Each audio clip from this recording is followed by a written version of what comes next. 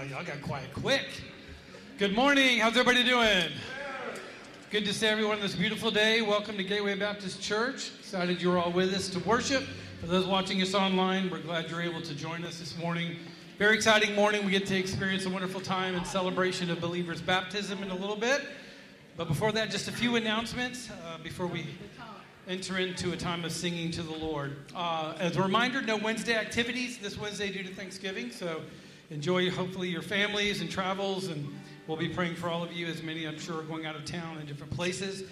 Final reminders this morning, but Operation Christmas Child boxes are due this morning. So if you have them in your car or may have forgotten, you can run and get them. You can obviously see them in the hallway, and we'll deliver them tomorrow to the necessary place to start heading to Atlanta. Also, another reminder about our new Christmas fellowship this year.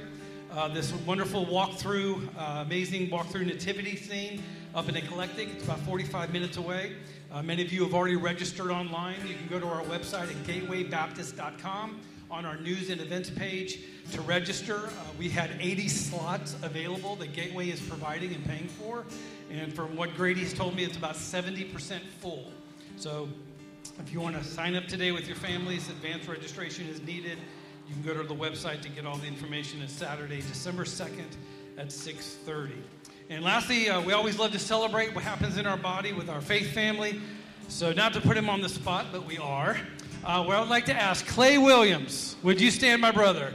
He just graduated from the year-long program at Fisher's Farm, and we celebrate with you, my friend.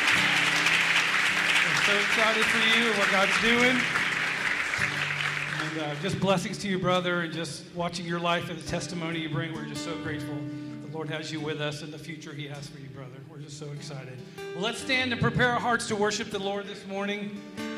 He is worthy of our praise. I'm going to read Psalm chapter 24. And David declares, "The earth is the Lord's and the fullness thereof, the world and those who dwell therein. For he has founded it upon the seas and established it upon the rivers. Who shall ascend the hill of the Lord, and who shall stand in his holy place? He who has clean hands and a pure heart, who does not lift up his soul to what is false and does not swear deceitfully. He will receive blessing from the Lord and righteousness from the God of his salvation.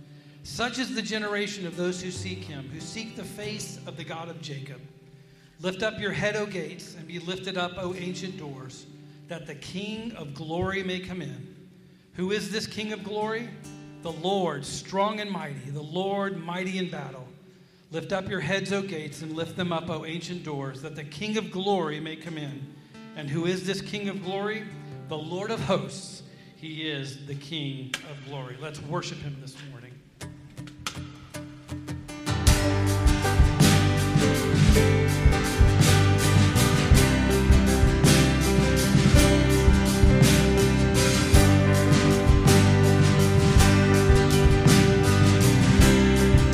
O God of power, living word.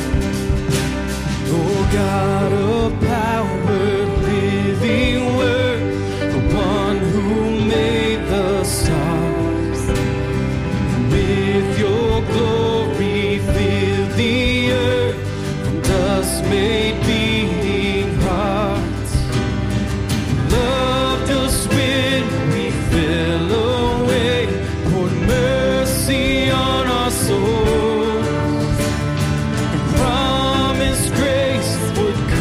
To save, to lose their iron hold. You are our song from age to age.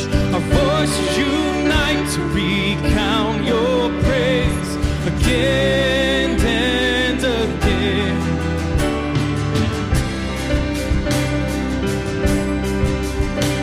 Oh God of promises fulfilled, God who took on flesh, did all that the Father will, was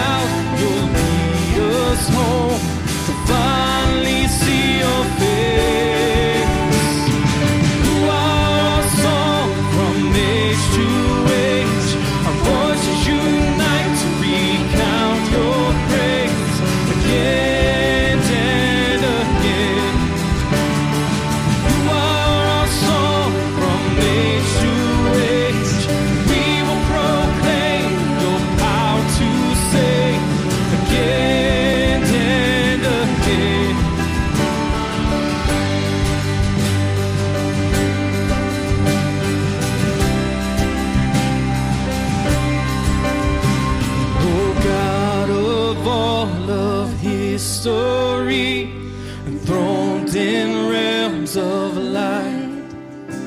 What eyes of faith have strained to see will one day fill our sight. With all the saints we'll lay our crowns before the Savior's feet. Sing as all the heavens resound for all eternity. You are our song from age to age. Our voices unite to recount your praise again and again. You are our song from age to age. We will proclaim your power to sing again and again.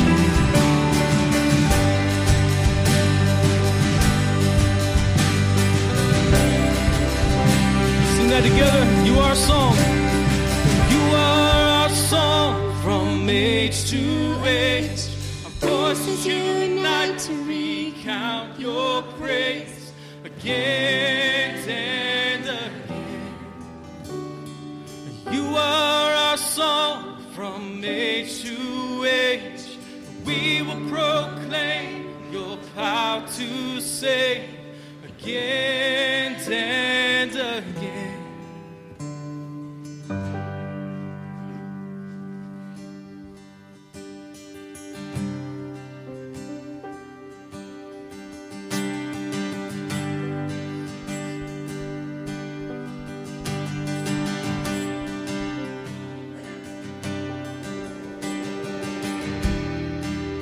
See, reaches of heaven, reaches of heaven, and starry heights, the lights of the evening, dancing in silent skies, brilliance of morning, a breaking day. Oh, let them praise Him, praise His name. Oh, praise His name. Oh, praise His name. Let all His wondrous works declare His praise. Mightiest mountains, peaceful plains, snow-fallen fire, thundering ocean waves, kings and their kingdoms, age to age. Oh, let them praise Him, praise His name. Oh, praise His name. Oh, praise His name. Let all His wondrous works declare His praise. Oh, praise His name. Oh, praise His name. Let all His wondrous works declare His praise.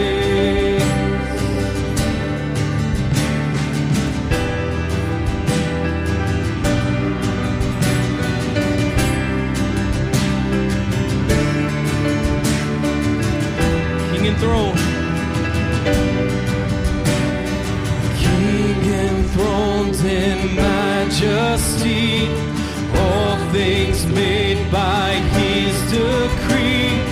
Hear creation's melody, praise Him, praise Him. Everything with life and breath, everywhere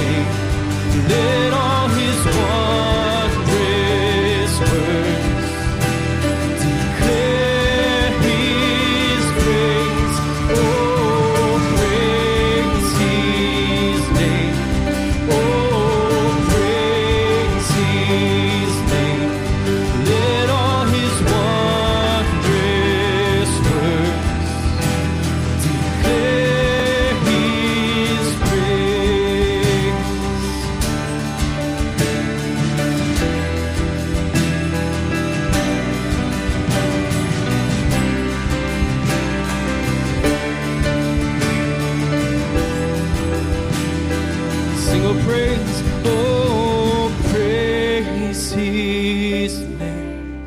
Oh, praise His name. Let all His wondrous works declare His praise. Oh, praise His name. Oh, praise His name.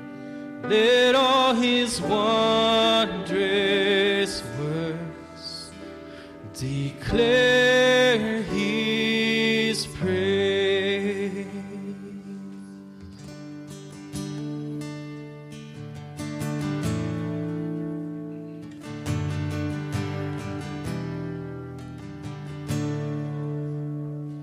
In Christ alone, my hope is found. He is my light, my strength, my song. This cornerstone, this solid ground, firm through the fiercest drought and storm. What heights of love, what depths of peace, when fears are still, when striving cease. My comforter, my all in all, here in the love of Christ I stand.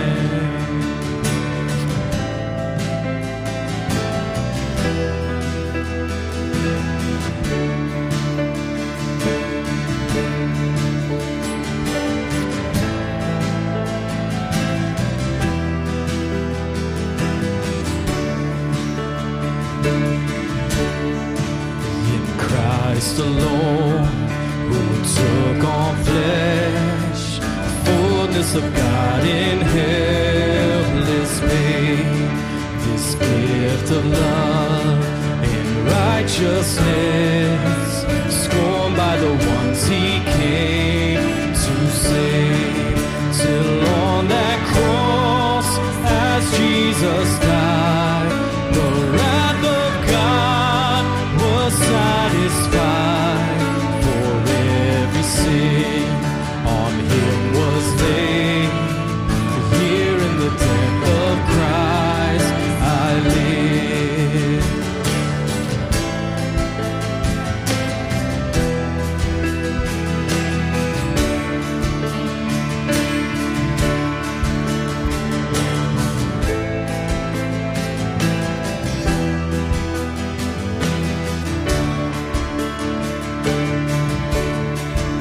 There in the ground His body lay, the light of the world by darkness slain, then bursting forth in glorious day, up from the grave He rose again. And as He stands in victory, since curse has lost its grip on me, for I am His and He is mine, bought with the precious blood of Christ.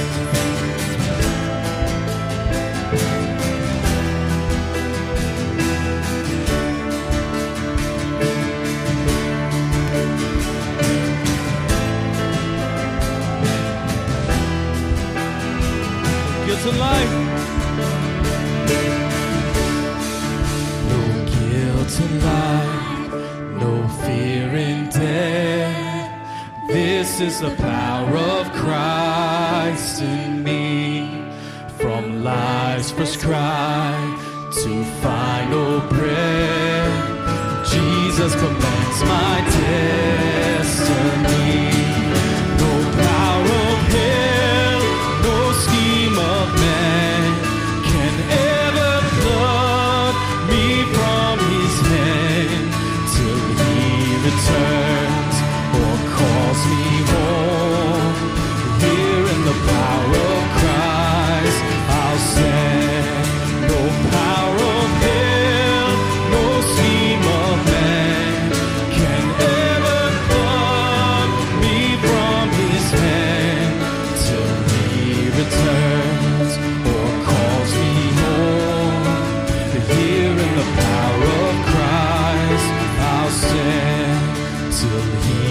returns or calls me home, here in the power of Christ I'll stand.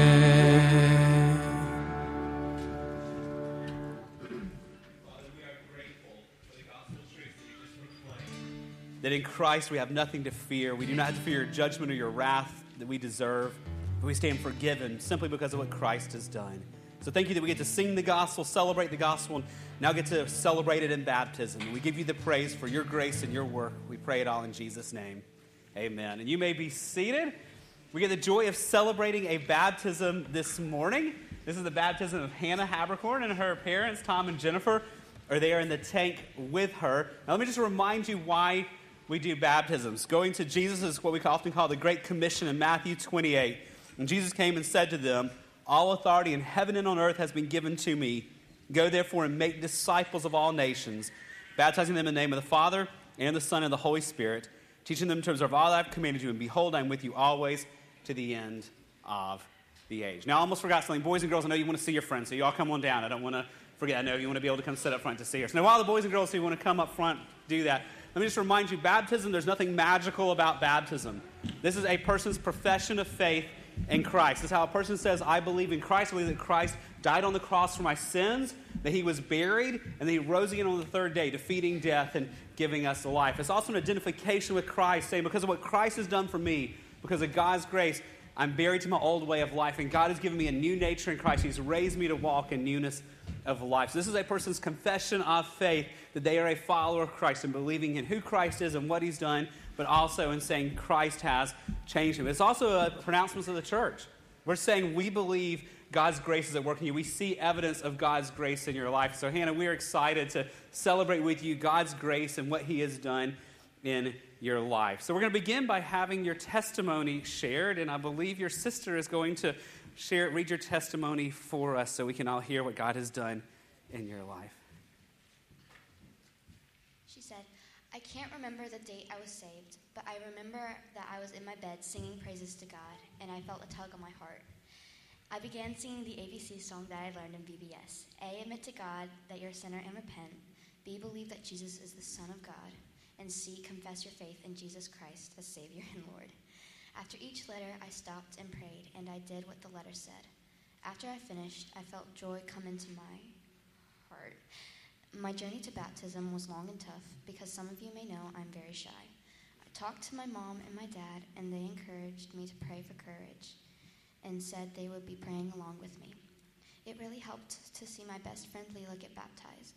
We'd talked, and she told me how nervous she was, and I encouraged her that God was with her wherever she was, and I realized the same thing applied to me and my being scared. I realized Jesus was important enough for me to do anything he asked me to do, even if I'm scared. My favorite scripture is one that I memorized in Miss Laurie's class, Psalm 139. O Lord, you have searched me and know me. You know when I sit down and when I rise up. You discern my thoughts from afar, and you search out my path. I love the whole chapter. It is so encouraging to me. I repeat it to myself often out loud. I am grateful for my family and really lucky to be in this church family. I'm grateful for all of you. You have helped me in many different ways on my journey to faith. Hannah, I am so proud of you, knowing how shy you are, but you know the Lord is your strength. Acts 2:38-39 says, "Repent and be baptized, every one of you, in the name of Jesus Christ, for the forgiveness of your sin, and you will receive the gift of the Holy Spirit. The promise is for you and your children, for all who are far off, and for all whom the Lord our God will call." I know you have talked about becoming a missionary, and I hope that if the Lord calls you to that, then you will remember Romans 10:11-13. As Scripture says, anyone who believes in him will never be put to shame, for there is no difference between Jew and Gentile. The same Lord is Lord of all, and richly blesses all who call on him, for everyone who calls on the name of the Lord will be saved. And Hannah, as you call on the Lord and become one of his own, I pray that you will remember to pray and read your Bible constantly. That was a great testimony, great encouragement for your sister. Now, Leela, I think you're right here, and I think you had something you wanted to share. So, you ready? So, Hannah, you've been my friend since my family moved here. I'm so proud of you for showing. Can I do it any better? I don't know. She said, I'm so proud of you for showing your faith in Jesus. Matthew 7:7 says, ask and it will be given to you. Seek and you will find. Knock and the door will be open to you. Goodness, Hannah, you have knocked on the door of faith and Jesus has let you in as your child. I love you. So does Leela because it's her favorite. Thank you for being my best friend. And while I'm here, I'll read that. Hannah, today I'm so thankful to get to watch you take this huge step. I've seen Jesus in you most of your life. But standing in front of people, it's not your favorite thing to do. But you were willing to do the hard things because he's called you to that. And I think of Proverbs 17:17 when I think of you and Leela's friendship. A friend loves at all times, and a brother or sister is born for adversity. The Lord has gifted you with seeing people's feelings and walking them through how to understand them. And he keeps, I think you keep leaning into that, and the Lord's going to give you wisdom in how to walk other people through that. And sometimes those things aren't noticed, right? But they're huge. And I also, Miss Molly had to stay in the nursery because we had some people sick, so she also wrote something. And she said, what a wonderful day. I'm so happy to know that you have trusted Jesus as your Savior and are obediently stepping out to be baptized in front of your church family. God has gifted you with such a sweet spirit, and you're mature beyond your years. He will use you in amazing ways. I will pray that you will continue growing by reading his word and spending time with him. Thankful for this day. Ms. Molly loves you. Oh, thank you for that.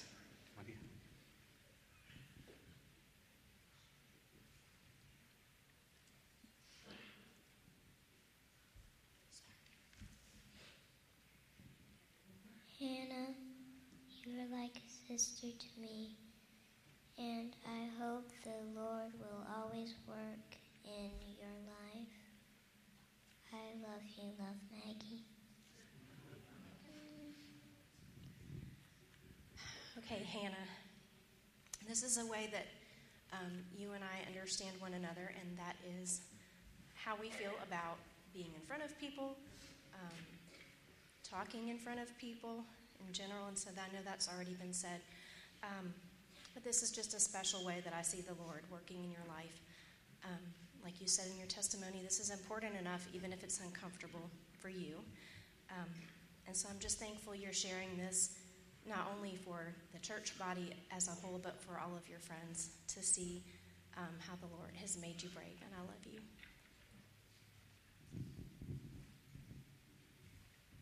Okay, Miss Laurie, our Sunday school teacher, would like to share. So let me come around over here, Miss Laurie. Okay, Hannah, I'll just say three things, okay? I wrote you a long note, but I'll just say three quick things. I wrote the same thing, that we shared our fear. We both have the same fear. And we talked about it, and we asked God for courage to be able to do this. And this is what I see you saying. I am not ashamed of the gospel. That's what you're doing today. You're up here saying that I'm not ashamed of what God has done in my life. Even though it's scary, God has given you the courage to do it. And I see the fruit. Oh, and happy baptism day, because we're celebrating together. And I wanted to say I see the fruit of God in your life in many ways, but I'm just going to name a few. It's patience and kindness and gentleness and self-control. And the third thing is we share another thing besides that fear. We share a love for little children. And I see how you love children and how you flock to them and they flock to you. And then the Lord was reminding me that he said we have to be like a child to come into the kingdom of God. He doesn't mean to be childish. He means us to be childlike. And so as you grow up, I don't want you to ever lose that childlike heart, that doesn't look at the outside of people, but looks at their hearts. A child is honest. A child is real. A child could be afraid too, but it gets courage from that childlike faith from God. Okay, so just remember that. And I just want to say, when I grow up, I want to be like you, okay? So, the Christ in you, and I love you. Oh, thanks, Laurie. We've got some Graham here. There's another family up here. Who else like to share up here? Precious little Hannah, you are truly a child of the King and my sister in Christ. I know it was hard for you to come up and be in front of people, and that's what gave me the verse that I'd like to give to you today from 2 Timothy chapter 1, verse 7. For God did not give us a spirit of fear, but one of power and love and of self-discipline. There's nothing wrong with being a little bit anxious about things. I thought about Joshua before he led the children into the promised land. And I thought about the fact that the Lord came to him and told him no less than four times, be strong and courageous, and do not tremble or be dismayed, for the Lord your God is with you wherever you go. And I love you so much, sweetie. Thanks, Dave. Before we turn over up here, does anyone? Yeah. Hello, Hannah. Yeah. We came so far to see this, and we're so happy that we're able to be part of your baptism today. Nanny and I both love you. You know that. And, I hear people talk about how shy Hannah is, but have you ever seen her dance around in the room and sing? And now she's playing piano. It's amazing. I think a lot of that shyness is just maybe a facade, of the real Hannah. But what's so special today is that you're my you're my granddaughter, and it's so neat that Nanny mentions about how you're like the only granddaughter that calls us once a week, and keeps up with us and checks in on us. But you're also my sister now. I mean, when you accepted Christ as your Savior, you became part of the family, and now you're my sister, and I praise God for that. I love you, sweetie. Thanks. Okay, Tom and Jennifer, I'll let you have the final closing words of challenge to her, and then you get the joy of baptizing her. One of the things that we've been talking about, and a word that has come up over and over again as we've been talking, is the word journey. And I just want to remind you that it is a journey, that there will be good times and there will be bad times. But through it all, if you put your faith and your trust in Jesus, then he will see you through. Okay? And I want to encourage you with this verse that's in Timothy, 1 Timothy chapter 6, verses 11 and 12. And Paul is talking to Timothy, and he's encouraging him, and I want these words to encourage you as well. And he says, but you pursue righteousness, godliness, faith, love, endurance, and gentleness. Take hold of the eternal life that you have been chosen for. And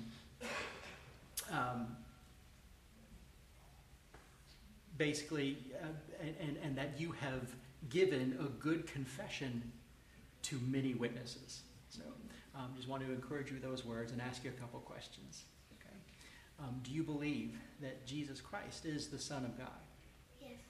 Do you believe that he came to earth, he lived a sinless life, a perfect life, that he was crucified on the cross and took the punishment for our sins and rose again 3 days later? Have you given your life to Jesus Christ? Have you confessed your sins and asked him to become Lord of your life? Yes. And when you stand before God at the end, on the judgment day, will you be able to go into heaven because of the things that you have done, or because of your faith in Jesus? Because of my faith in Jesus. Then by the profession of your faith, I baptize you now, my sister in Christ, in the name of the Father, and the Son, and the Holy Spirit.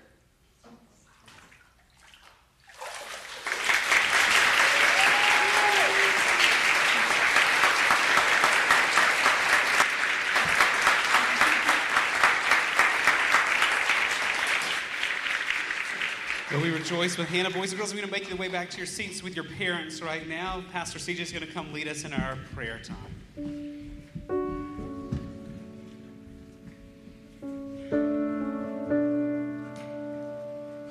Let's pray. Heavenly Father, we thank you so much for this celebration of the gospel.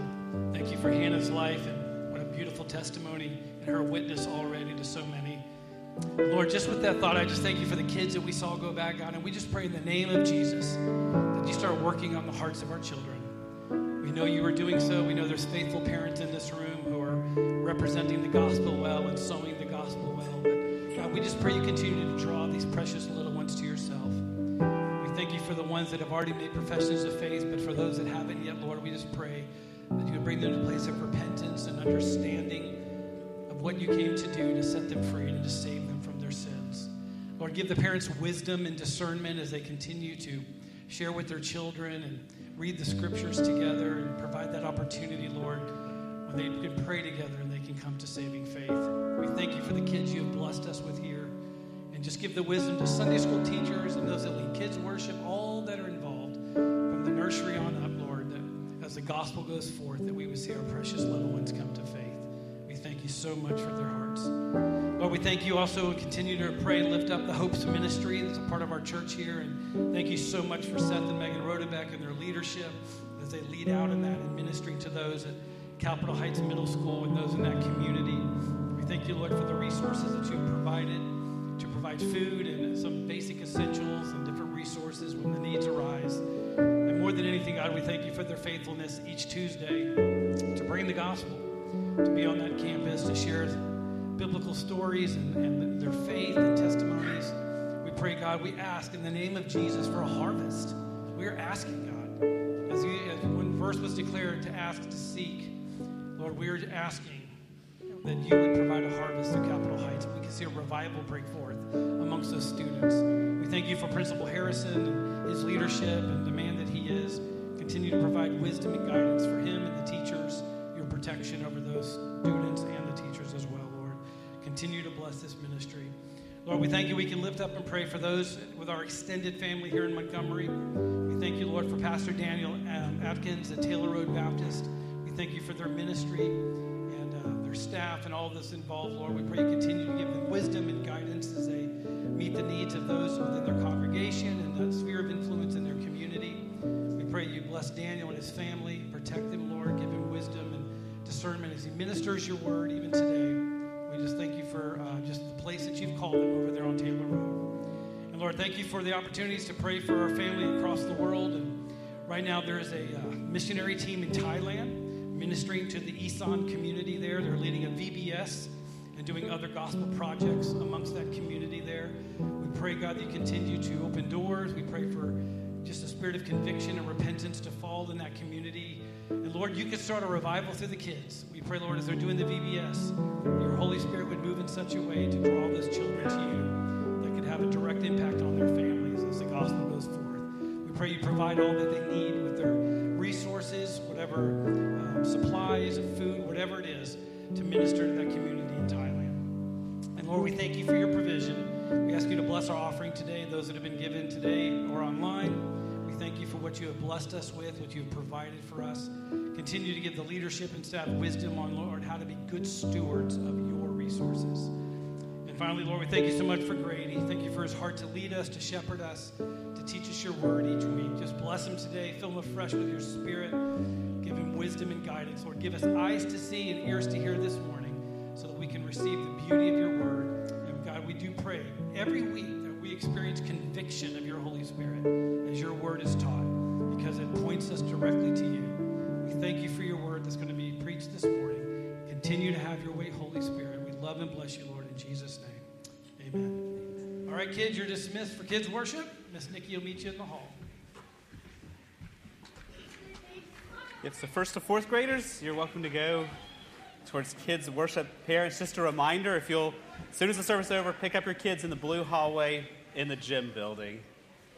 Why don't you find Genesis chapter 2 in your copy of God's Word. Genesis chapter 2 this morning. As we continue our year-long journey through Genesis chapters 1 through 11, we have begun to see so many foundational truths that explain why God ordered the world as he did, truths that affect all parts of our life. And so foundationally over these first two chapters of Genesis, we've primarily seen who God is. We've been seeing his nature, his power, his wisdom, his sovereignty, his attributes on full display. We've been seeing his perfect plans, and we've been seeing in recent weeks his delight in providing for his people.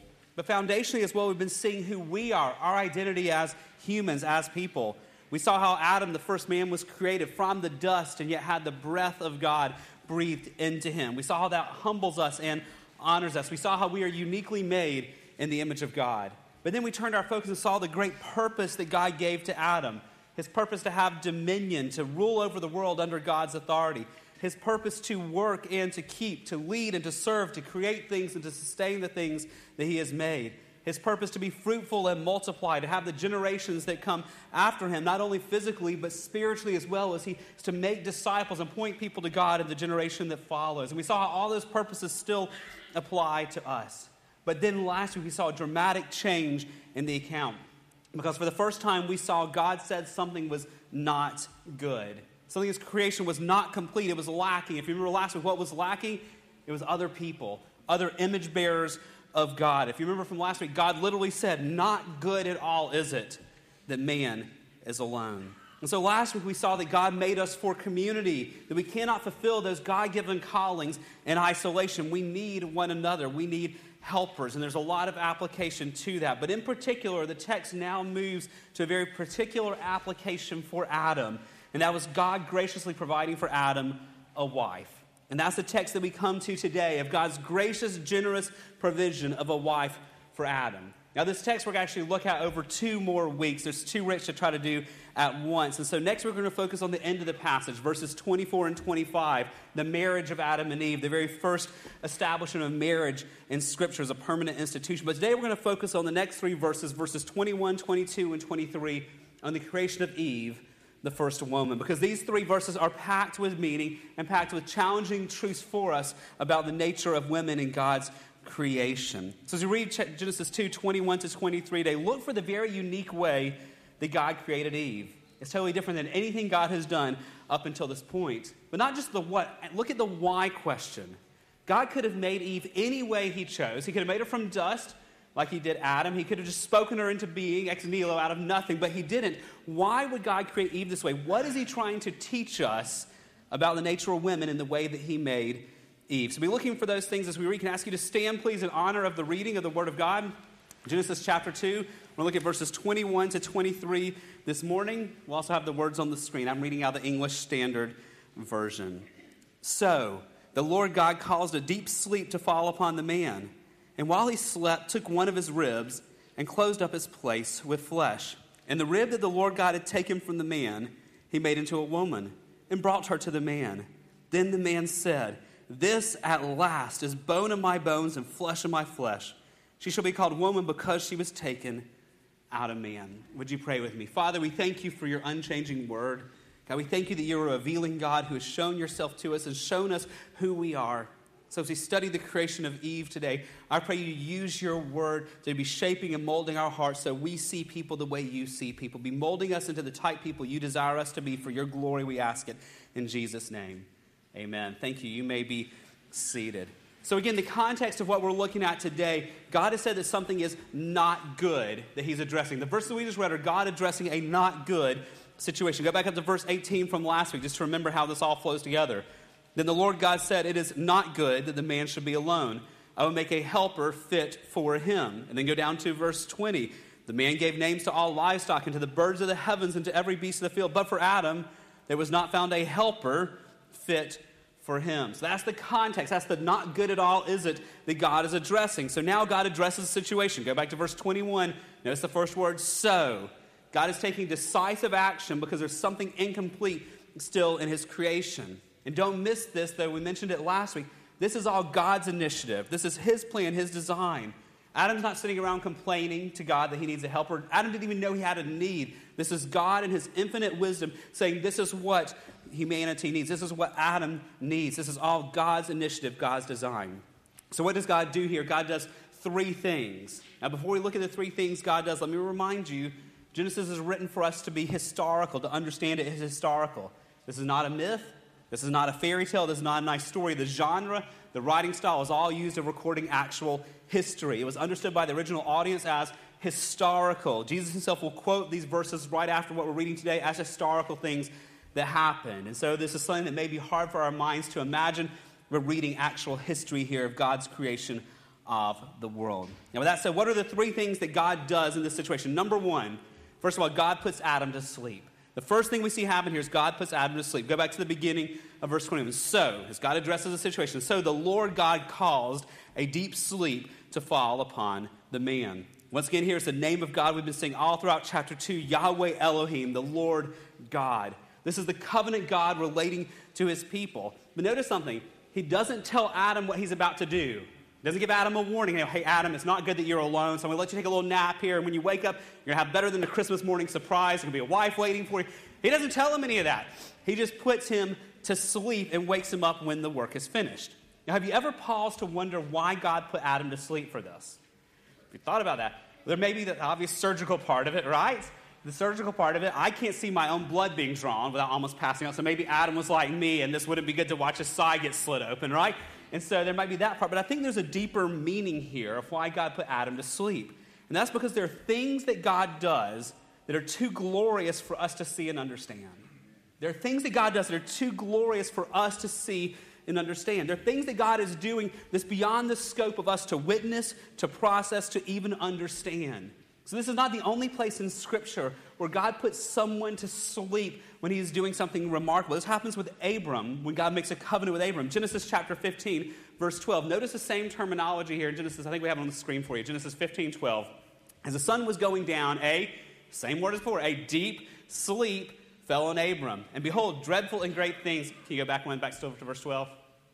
There we go, thank you. And behold, dreadful and great darkness fell upon him. So notice the same term. There's a deep sleep. Who gives a deep sleep? God's giving it to him. And what happens in the deep sleep? Then the Lord said to Abram, this is while Abram's asleep, know for certain that your offspring will be sojourners in a land that is not theirs, and will be servants there. They'll be afflicted for 400 years. Then in verse 14, we see more of what happens. But I will bring judgment on the nation that they serve, and afterwards they shall come out with great possessions.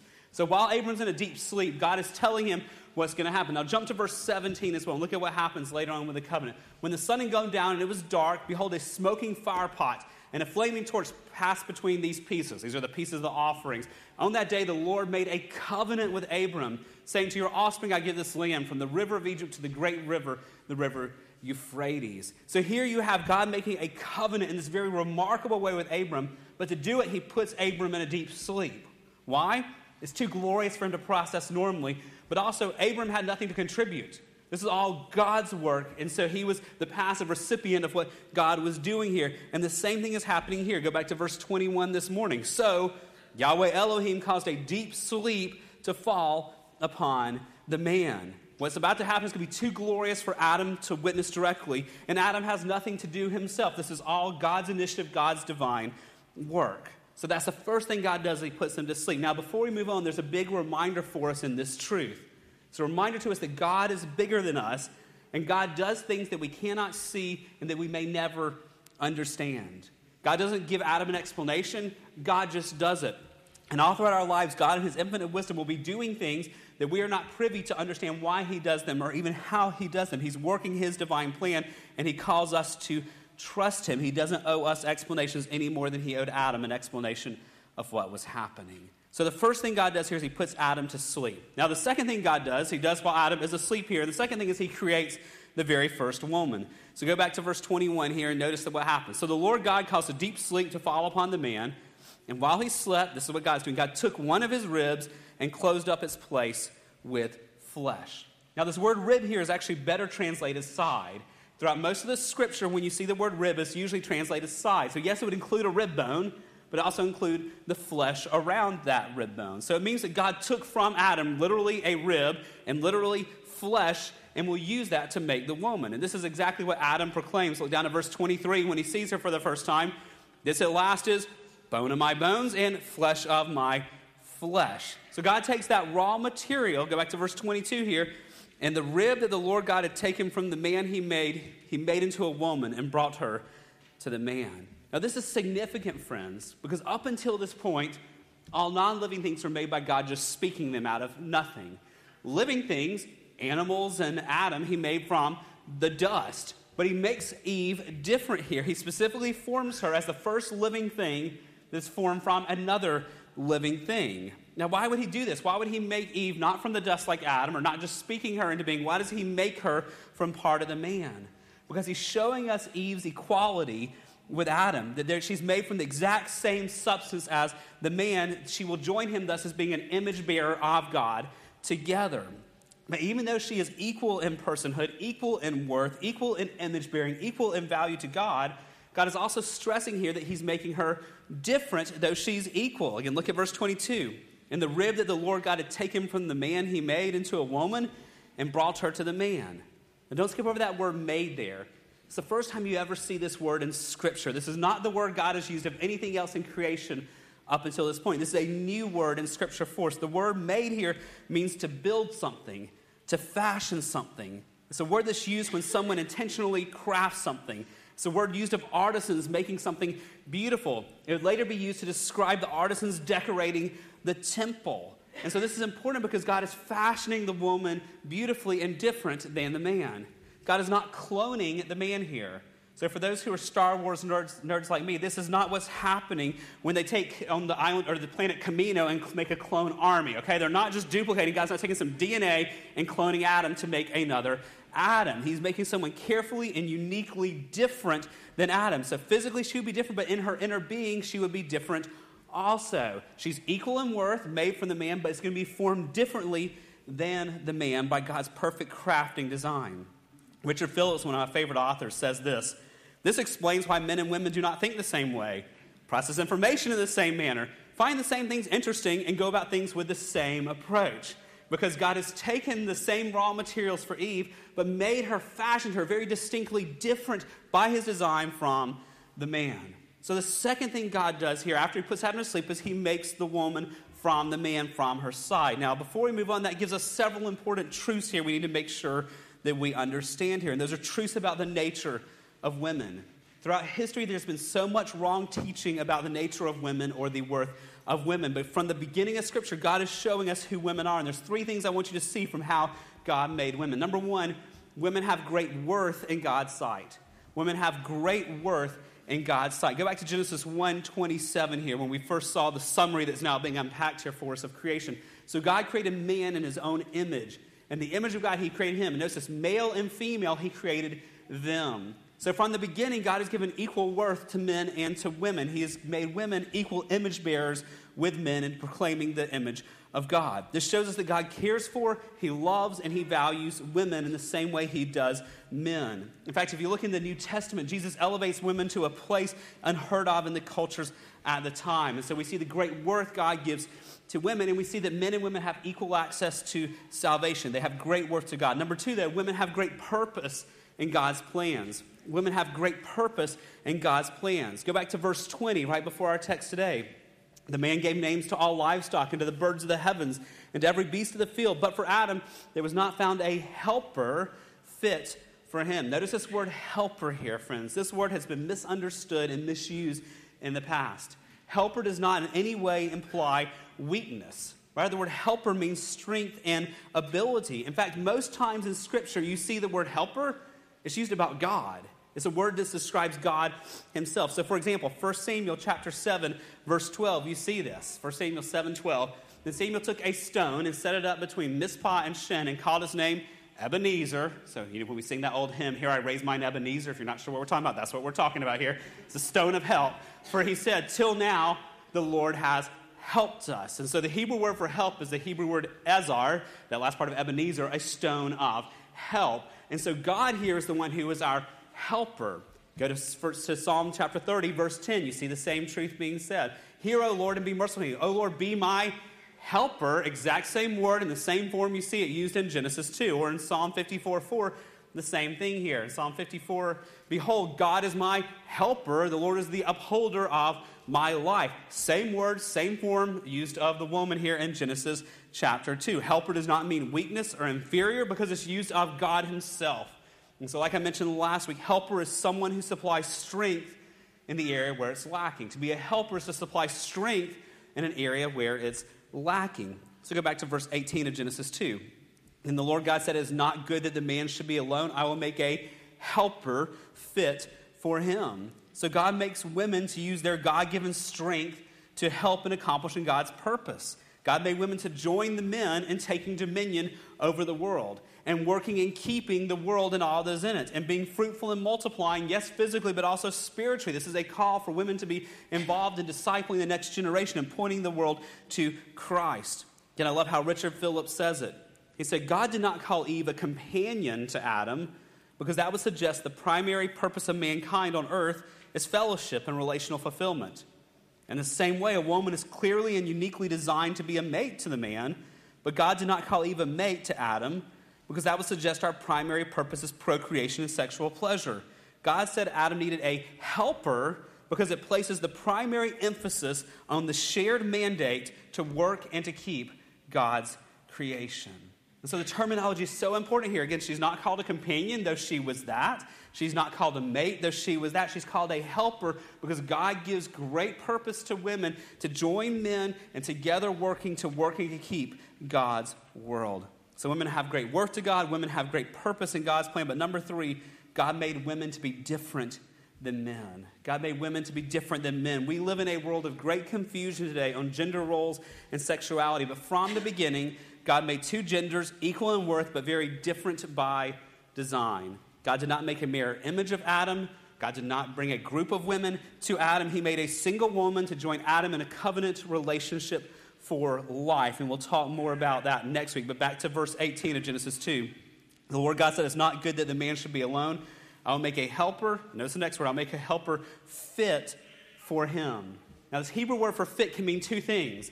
It can mean corresponding to, or it can mean opposite of, which is fascinating because I think both is in view here. It can mean corresponding to or opposite of. The woman corresponds to the man. She's equal in personhood to the man. She's equal in worth to the man. She's equal in image bearing to the man, but she's also opposite to the man. She is not a mirror image. She's more like a puzzle piece that clicks with him. She's different physically. She's different mentally. She's different emotionally, and they complement each other like a puzzle piece that clicks. There's a great publisher today called the Daily Grace Company, and one of their books says this: man and woman will be different and yet the same, partners perfectly fashioned to complement one another and more fully display the image of God in his unity and his diversity. When think about that, there's one God fully united, but who's diverse. He's 3 persons with different roles, the Father, the Son, and the Holy Spirit. So God makes male and female in his image, equal in worth, but with different roles as puzzle pieces that click together, unity in diversity. So far we've seen God puts Adam to sleep. He perfectly crafts the woman, but there's one more thing God does here in our text. He brings the woman to Adam. He brings her to Adam. Look at verse 22. And the rib that the Lord God had taken from the man, he made into a woman and brought her to the man. Now, God doesn't make Adam go looking for her. He's not like, hey, Adam, wake up. I got a surprise hidden somewhere in the garden. Go look for it. God brings her to Adam. And this is the first giving away of the bride. This is a grace gift from God. And God wanted to be clear. This is not a gift from Santa Claus hidden around the house somewhere. This was a grace gift that God had made and brought to Adam for his good and for God's glory and for the good of humanity. And notice what happens. Notice Adam's response when he sees her for the first time. Look at verse 23. Then the man said, this at last is bone of my bones and flesh of my flesh. She shall be called woman because she was taken out of man. And this is significant, friends. These are the first human words ever recorded in the Bible. We're not told what Adam said when he named the animals. We're not told what Adam said when he talked with God in the garden. The first words that Scripture records just out of the mouth of an image bearer of God is this right here. It's not only the first words of a human recorded, it's the first poem in the Bible. It's also the first love song in the Bible. So long before there was Mix 103 doing cheesy love songs, you had a love poem in the Bible. It's the first words uttered or recorded for us out of the mouth of man. And so, kids, if you hear your parents saying romantic things to each other like they should be doing, and you overhear that, and maybe you be like, yuck, I don't want to hear that, but this is a good thing. It goes back to Genesis 2 and God's plan for a husband and wife to love each other and to express that love. And so notice what Adam says here. He's so overwhelmed, he proclaims in verse 22, at last. He cannot contain his excitement here. He says, she's bone of my bones and flesh of my flesh. He's recognizing the oneness and essence of who is standing before him, and yet how she's different, how she complements him again, not as a mirror image, but a puzzle piece that clicks. And so it says here in verse 23 that he calls her woman because she was taken out of the man. Now, this is before he gives her the name Eve. That will come in chapter 3. But right now, he just calls her woman. And much like our English, man and woman, in the Hebrew, man is the word ish, and woman is the word isha. They're very similar but different. Even the terminology God uses and that Adam uses here highlights the similarities and the differences all in the name. So at this point now, with the three things God has done, the not good situation has been rectified, and the not good has become very good. Now, before we move on from the story, there's an important lesson here for us, and I want to make this specific to the married men today. Because you see how Adam treasured his wife who just appeared to him and how he communicated that to her. This is instructive for us. Richard Phillips again says, how much has changed since Adam first said that? Because the reality now for us as married men, often our words are more harsh than life-giving like this. Our words can tear down so quickly, and we live in worlds where we're pursuing our own agendas instead of delighting in and rejoicing in our wives. So men, as a challenge to us married men, make sure you are following the example of Adam and rejoicing in the worth and beauty and purpose of your wife. We'll come to that more as we keep progressing through Genesis. But for now, let's look at how all this comes together. Look back at verses 21 to 23 and see the big picture of the three things God does here to fix the not good and make it very good. So the Lord God caused a deep sleep to fall upon the man, and while he slept, took one of his ribs and closed up its place with flesh. And the rib that the Lord God had taken from the man, he made into a woman and brought her to the man. And the man said, this at last is bone of my bones and flesh of my flesh. She shall be called woman because she was taken out of man. So here's the truth I want you to see as we summarize Genesis chapter 2, verses 21 to 23. It's this, friends. God's unique creation of the first woman reminds us that God has given to women great worth and purpose in life. God's unique creation of the way he made Eve, not from the dust, not just by speaking, but by taking some of Adam's flesh and his rib and crafting her, it shows us that God has given to women great worth and purpose in life. That they are equal, they are equal in value to God. They are equal in personhood before God. They are equal in image bearing before God. They have great purpose in life in taking dominion and working in and keeping and in taking care of God's world and in not only having the next generation, but discipling people and evangelizing people and pointing people to Christ. God has given from the beginning great worth and purpose to the women he has made in this world. So in light of that, I want to give a challenge, first to the women of Gateway. Do you understand how much God loves you? I know some of you have come out of homes with harsh fathers. I know some of you have come out of marriages with harsh husbands. Some of you may be in those places now where you have not had the type of affirmation that God designed for you to have, like Eve would have heard from Adam in the first words he spoke to her. And our hearts grieve with you if that's you. But do you understand, whether that's you or not, how much God loves you? That you are fearfully and wonderfully made in God's plan. Do you understand how much, if you are in Christ, God has gifted you to serve, that he has given you spiritual gifts that he wants you to use to make him known and to build up his body? Do you understand your great worth as an image bearer of God and one who can make Christ known? But to the men of Gateway, whether you're married or not, how are you doing valuing the women of your life? Even to the young boys in the room here, teenage boys and elementary age boys, how are you doing valuing your mom and valuing your sisters? Because this is setting a pattern for you of how you will respect and speak to women the rest of their life. Are you affirming their worth? Are you encouraging them to find their gifts and use their gifts in service? Are you helping them understand how much they are loved by God? And to all of us, friends, do we understand our worth and gifting from God? Friends, God went into great detail in this text, not to give us a curiosity thing to go talk about at the coffee shop this week, but to help us understand how we are to treat one another, especially how we treat the women of our life. God's unique creation of the first woman reminds us that God has given to women great worth and purpose in life. With that said, I want us to see the words of Psalm 139 as we close today. Psalm 139, verses 13 to 17. A great reminder for all of us of how we are made and what God has for us. Psalm 139. For you, God, you formed my inward parts. You knitted me together in my mother's womb. So friends, no, none of us were made like Adam out of the dust, like Eve from the side of someone else. But God still, with great intentionality, like he did with Adam and Eve, still have knit each of us together. Verse 14, he carries on. I praise you. Why, God? For I am fearfully and wonderfully made. Wonderful are your works. My soul knows it well. Verse 15, my frame was not hidden from you when I was being made in secret, intricately woven in the depths of the earth. Your eyes saw my unformed substance. In your book were written, every one of the days that were formed for me. For instance, we just pause right there. In Christ, God has a plan for you. And before he even formed you in your mother's womb, he already had a plan for you to glorify him, a plan for you to make him known. He already knew what gifts he was going to give you, what personality you were going to have, what interests you would have, and how he wanted to use those together for you to serve him.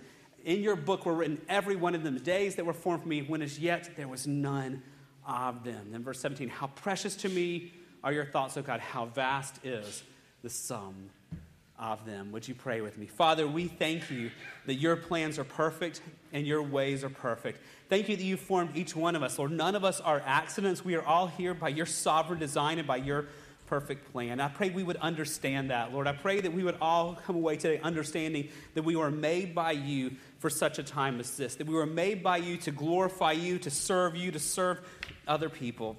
And would you help us understand that more? Would you help us understand what it looks like this week to love you and to love others? And Lord, as we think about this particular text of the creation of Eve, Lord, I want to pray for the women of Gateway. I know there are some who've come out of very difficult situations. I pray today you would bring healing to their hearts, that they would understand your great love for them, that they would understand how you've gifted them to serve, and they would understand the great purpose you have for them in their lives. And for all the women of Gateway, I pray you would be giving them a stirring in their hearts to use their spiritual gifts to make you known, to build up the body of Christ, to be doing the tasks that you have set before them. Lord, for the men of Gateway, I pray that you would grow us in valuing the women you put in our lives. Whether it's our wives, whether it's female friends, Lord, whether it is boys with their sisters and their moms, Lord, you know the relationships we have. Help us understand the value, the worth, the gifting of the women in our lives, and help us be encouragers to those that you've put in our life. Lord, we know in all these things you have done this, Lord, so that you would be glorified and that your church would be built up. So be growing us and shaping us in how we relate to one another to accomplish your purposes. And we ask it in Jesus' name. Amen. Would you stand as we sing our closing psalm this morning?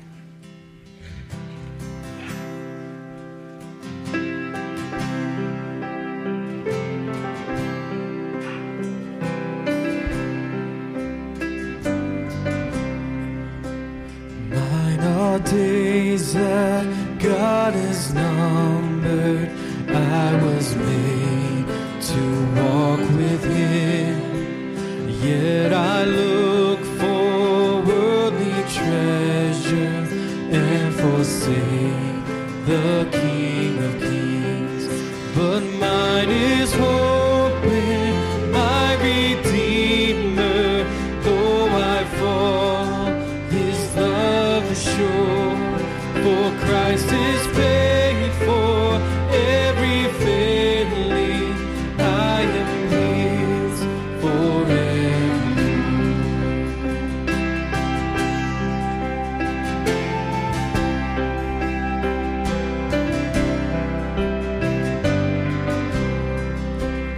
Mine are tears in times of sorrow, darkness not yet understood.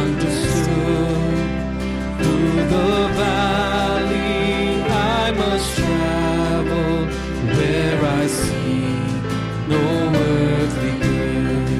But mine is peace that flows from heaven, and the strength in times of need. I know my pain will not be wasted. Christ completes his work in me.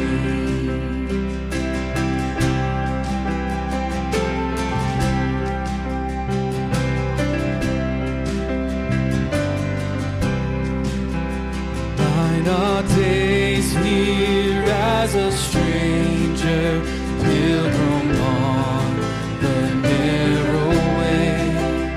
One with Christ I will encounter harm and hatred for his name. But mine is armor for this battle, strong enough to last the war. And he has said he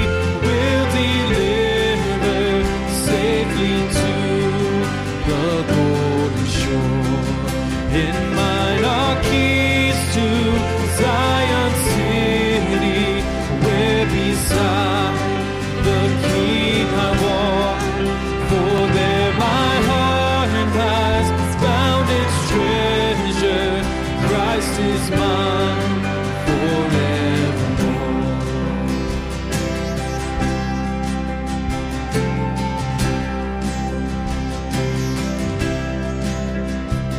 Come rejoice. Come rejoice now, oh my soul, for his love is my reward. Fear is gone and hope is sure. Christ is mine forevermore.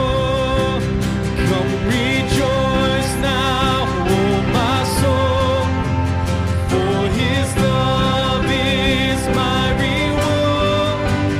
Fear is gone and hope is sure.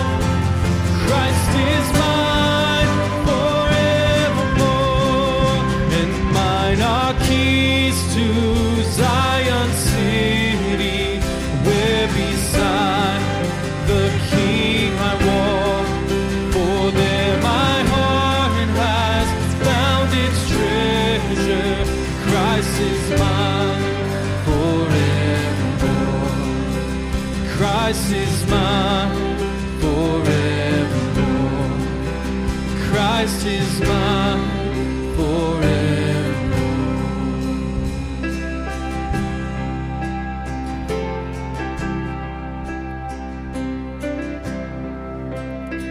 Lord, we are thankful that we can proclaim Christ is mine forevermore. Lord, if there's anyone here who cannot proclaim that with confidence, knowing that they belong to you and you are holy, and I pray that before this day is over, that they would cry out in repentance and faith, even as we saw in Hannah's testimony today. And Lord, they too would find the joy of knowing you personally. And Lord, for those of us who know you, I pray that this would be our anchor through whatever we face this week, that you are holding us, that we are yours forever. And Lord, I pray we live accordingly. Help us not live for the things of this world. Help us not live for the temporal things that are so fleeting, but give us eyes to focus on eternity and you and your glory and what really matters. Would you do it this week in our lives? We ask in Jesus' name. Amen. God bless you, Gateway family. Have a great Sunday afternoon.